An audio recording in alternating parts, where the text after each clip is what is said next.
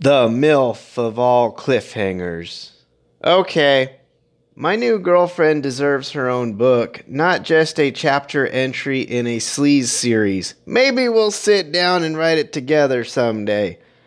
This is going to be my last relationship. We'll either be together forever or break up, and I will aspire to asexual zen. I've deleted the dating apps, never to be installed again. The problem is, her life in many significant ways is cemented into Arizona, and for the last 6 months, I've been plotting a sweet escape to the Pacific Northwest. However, she put enticing offers on the table, like being the breadwinner while I work at a youth center. She's the most charming, thoughtful, and kind woman I've met, and she won me over with beauty and laughter before I even knew she was successful.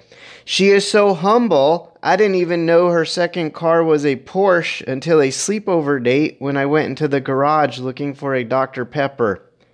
And while accepting gifts makes me uncomfortable, I did enjoy all the attention I got after she upgraded my professional wardrobe. She doesn't have kids of her own, but wants to give my son some decorating input into her spare bedroom in case we move in with her.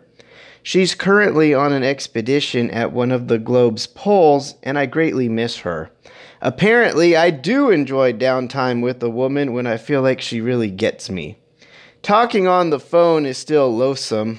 Why do women like that so much? But I take her calls when I see them and don't complain. Her house suffered from a dearth of Pokestops, but we fixed that. We nominated several park amenities reachable from her property and so far got the swing set approved. Over the last 3 months, I keep waiting for something negative to happen, but nothing dark ever revolves from dating her. She doesn't have a dark side. She's a beautiful woman with healthy coping skills that enjoys my bizarre antics.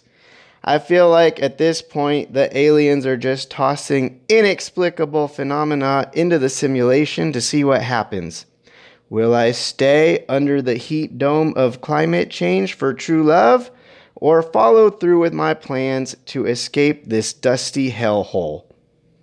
Find out in June.